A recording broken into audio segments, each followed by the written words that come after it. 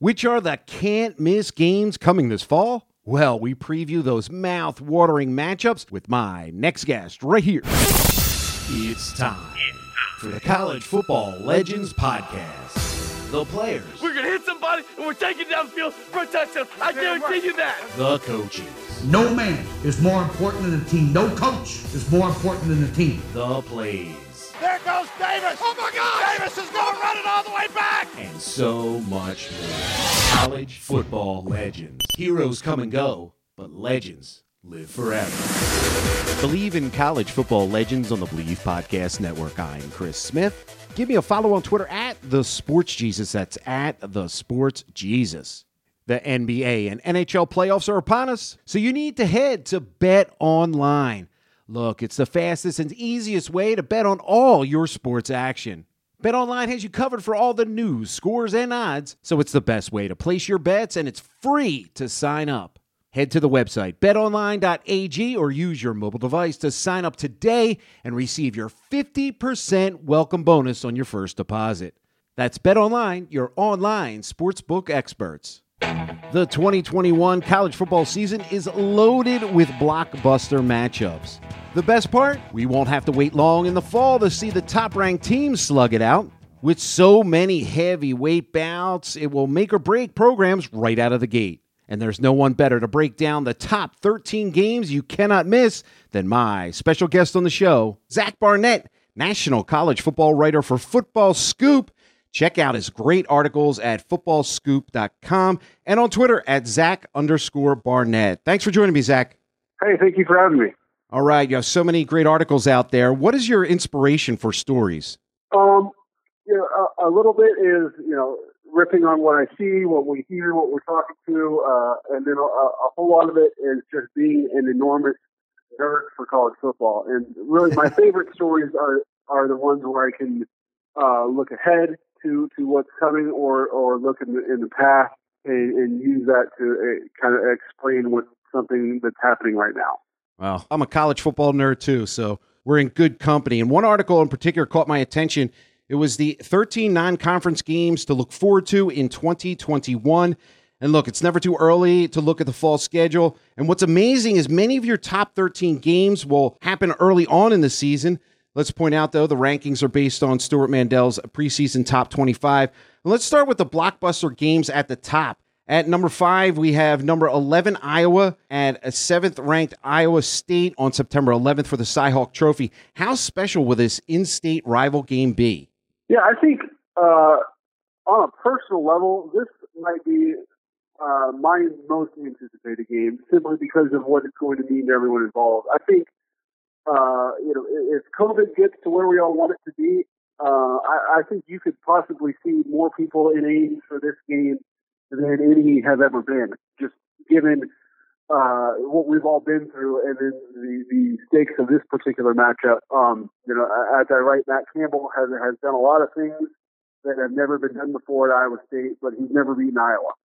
And so, in Iowa State, they bring back, I think, more super seniors than just about anybody. So, in general, I think the 2021 college football season is going to be a special one, given that there's going to be more returning experience across the board than any season in recent memory, and the fact that last season was so weird with basically no non-conference games and really no fans in the stands. So the fact that we can hopefully get a normal season with packed stadiums, I think we'll embrace it all the more. And I think this Iowa State game is has a chance to be kind of the epitome of all those storylines rolled into a single game. Yeah, the Cyclones are looking good, and they met 67 times, and Iowa leads that series 45-22. And number 4, we have an early October surprise as number 8 Cincinnati heads to South Bend to take on 10th-ranked Notre Dame. This game must have some Irish faithful worried, right? Yeah, I think this game is the reason I put it on the list is it's obviously a big game for Notre Dame, but I think it's more about Cincinnati. And, the reason they were left out, never really given a serious shot last year was because of their schedule. And obviously, thanks to COVID, once again, they didn't really get a real non-conference season. So to hopefully play a top 10 Notre Dame team on their turf. Notre Dame is still arguably the biggest brand in the sport. So to go there and beat the Golden Domers on right in front of touchdown Jesus, there's no way anyone can ignore that. So unfortunately for them, Notre Dame's not going to turn around and possibly win an ACC championship. They're going back to their independent schedule, but I mean, that would be the ultimate statement game for a group of 5 teams to win at Notre Dame Stadium. Yeah, Desmond Ridder comes back for the Bearcats. And the College Football Playoff Committee, like you said, won't be able to snub the Bearcats if they keep scheduling and winning big games like this. And clocking in at number 3, a neutral site game to be played in Atlanta. Early September has the defending champs Crimson Tide taking on 20th ranked Miami. Yeah, so you'll get Bryce Young. We presume to be his first game as Alabama's starting quarterback. First game with Bill O'Brien as the offensive coordinator. But I mean, Alabama kind of popularized. They revived the concept of these neutral site openings, neutral site kickoff games after the concept kind of went away for a little while. And as I know, they're 10-0 in these games, and it's never really been challenged. Nick Saban always has his teams ready, and I fully expect him to roll Miami in this game. But it's notable in the fact that we get our first look at the defending champions, but it's also notable because this is really the last one of these games that Alabama is going to play. The concept is going to live on with annual games in Atlanta. Sometimes Atlanta has 2 or 3 games in the opening weekend. Dallas has a game every year. It seems like Houston, Orlando get in on the fact. Charlotte has a game, but Alabama is moving on to playing traditional neutral site games against the Big 12 and the ACC and the Big 10. So they're kind of graduating. So this will be the last time we get to see Alabama in one of these games. Well, it's going to be a good one, and it's a great idea that Derek King came back for the Hurricanes for that extra year, if not for just this game alone. And we're speaking with Zach Barnett, national college football writer for Football Scoop. Check out his articles at footballscoop.com. And ringing in at number 2, another September 11th must-see with the 12th-ranked Oregon Ducks heading to the Horseshoe to throw down with number 6 Ohio State. Is this where the Pac-12 can make a statement? Yeah, I mean, I think you can make an argument that it's going to be really difficult, if not impossible, for anyone in the conference to make the playoff if Oregon doesn't win this game. Exactly. Given the fact that, I mean, the conference's reputation is so down right now that obviously if Oregon wins, then they'll be the favorites from the conference. But if they don't win, then whoever comes out of the North or the South will presumably have a win over Oregon, that they can just transfer that scarlet and gray feather over from Oregon's cap to their own cap. It's an enormous game for the conference, and it's along with Michigan, Washington. It's a return trip for a game that never happened. We were supposed to get one of those special non-conference games last year with Ohio State to visit Eugene, where we were going to see maybe the best Oregon team in a long time host Ohio State. Obviously, that didn't happen, but Oregon gets Ohio State breaking in. This will be their second game under a new starting quarterback. So the Ducks have a fighting chance in this one. Yeah, the 2-time defending Pac-12 champs visit the 4-time defending Big Ten champs. It's going to be a good one, in the Pac-12 really needs this game. And your number 1 non-conference game of 2021 is a heavyweight bout. Number 4 Georgia and number 3 Clemson in Charlotte. The game will be on September 4th. And won't this set the tone for the entire season for these two programs? Yeah, I think this game is kind of the best of both worlds in that these programs have a history together. They used to play annually. They still get together every now and then, and it's just undeniably a massive game. Whoever loses is by no means eliminated, but whoever wins obviously will have a right to be the number 1 team in the country and has the ultimate mulligan if they do drop a game. And then that's not to say that there's no stakes at all, because no team has ever lost twice and made the playoffs. So if you're Georgia and you lose to Clemson, you're thinking, oh my gosh, we got to go undefeated from here on out. And Clemson, I'd say if they lose this game, they certainly need to go undefeated from that point forward because the ACC, their strength of schedule is not going to be as strong. Yeah, exactly. I just wish the season would start right now. This is the College Football Legends podcast. I'm Chris Smith, and we're speaking with Zach Barnett, national college football writer for Football Scoop. Check out his articles at footballscoop.com. And there's some marquee matchups outside that top 5. And not only does Notre Dame clock in at number 4 with the best, they have 2 more incredible matchups. The Irish head to Tallahassee to battle Florida State. And in late September, 13th ranked Wisconsin and Notre Dame clash at Soldier Field. Which ones are the fans most looking forward to? I mean, I think it's got to be that Wisconsin game. I mean, if you're Notre Dame, you get regular games with Michigan, Michigan State, Purdue, because you play those teams so often, and you have that scheduling agreement with the ACC. You really don't get too many games against the other Big Ten heavyweights.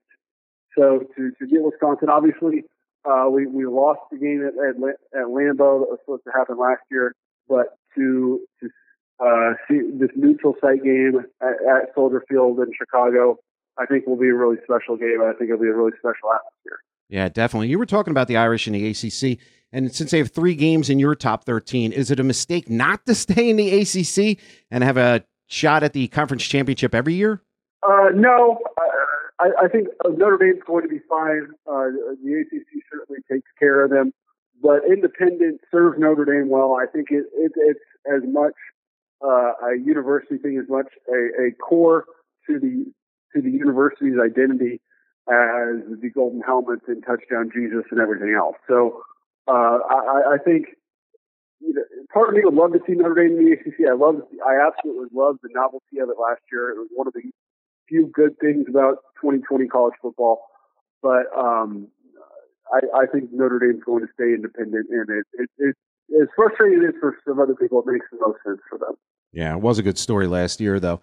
And your top 13 non-conference games that we didn't mention, there are a lot of ranked versus non-ranked teams. Which ones do you think will have the biggest potential for upsets? Texas, Arkansas, I think. Your alma mater. You a little worried about that game? Well, as I wrote the piece, so the last time Texas went to Arkansas, they've only been once since the Southwest Conference broke up. And you saw a pretty average Arkansas team. They finished 5-6 that year. Nearly beat the eventual Rose Bowl champion Texas team. It was 22-20 with Vince Young, Cedric Benson, and that whole crew. So, I mean, Arkansas, obviously, not to say that they don't care about LSU, Alabama, A&M, all that stuff, but certainly for the old guard, they're going to get up for this game unlike any other on their schedule. And so with Texas breaking in new schemes on both sides of the ball, Arkansas bringing back its staff for the second year, that's one that I would definitely circle. And then the other one I think that's going to be interesting is LSU and UCLA. LSU hardly ever goes west. UCLA, I think, they finally showed signs of life under Chip Kelly last year, so this will be a great opportunity for them to prove that they're for real against the LSU team that's going to be breaking in new schemes on both sides of the ball as well. Yeah, after seeing LSU last year, they're going to really need to start out quick to calm the fans' worries down. And we mentioned Cincinnati in the top 5 games. Does a G5 program have a shot at the college football playoff? If it's going to be anyone, it's going to be Cincinnati. I think with the system that the way it's set up for these group of 5 teams, it's really a 2-year process. Like you saw Boise State in 2009 when undefeated, beat TCU in the Fiesta Bowl, and they were right on the cusp. I think they were number 3 in 2010.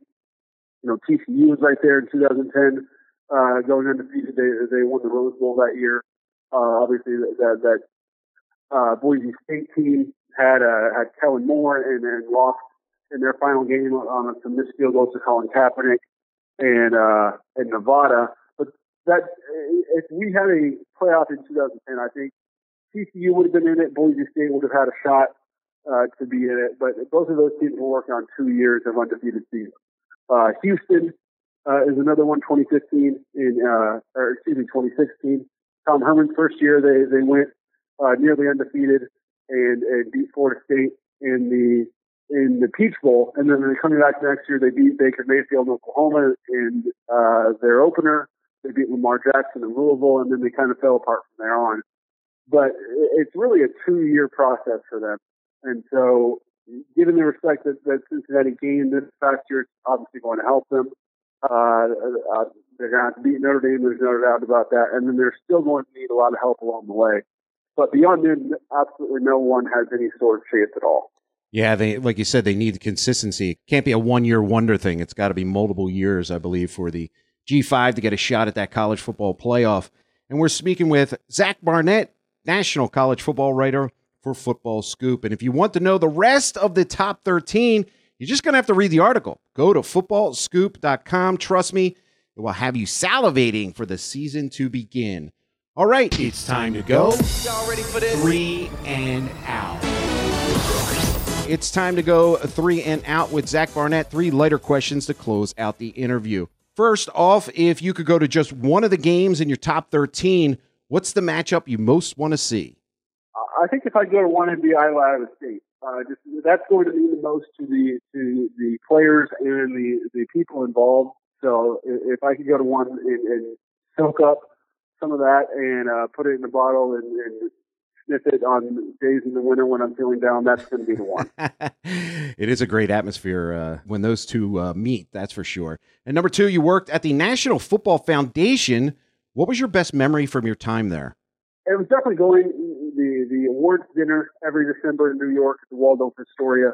Was a great time. I mean, anybody who's anybody in college football was there. We induct the new class of the Hall of Fame. We give out the gold medal. We honor the national scholar athletes. So I definitely feel fortunate being able to do that.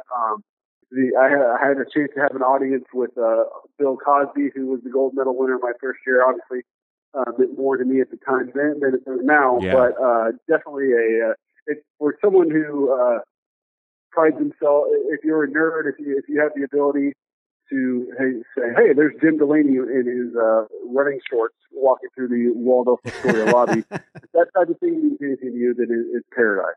Yeah, it sounds like a great event. I had the opportunity to interview the CEO, Steve Hatchell, and wow, that event sounds absolutely amazing. And finally, I'm a foodie. I can't leave out your alma mater. What is the best spot to grab some grub after a Texas Longhorns game? My favorite's always Hut's Burgers. It's down there on 6th Street, a little bit off campus, but who doesn't love a great cheeseburger? So the great options there. So if you're in Austin and you have time for one meal, that would be my recommendation. Nice. You can't go wrong with a big burger. We've been speaking with Zach Barnett, national college football writer for Football Scoop. Check out his articles at footballscoop.com and on Twitter at Zach_Barnett. Thanks for joining me, Zach. Thanks for having me. And of course, Believe in College Football Legends is presented by Bet Online. Thanks for listening to the Believe in College Football Legends podcast. Make sure to check out all the prior episodes with Heisman winners, legendary coaches, and sports personalities reliving the greatest plays. You can tweet your questions at The Sports Jesus and join us next week because it will be legendary.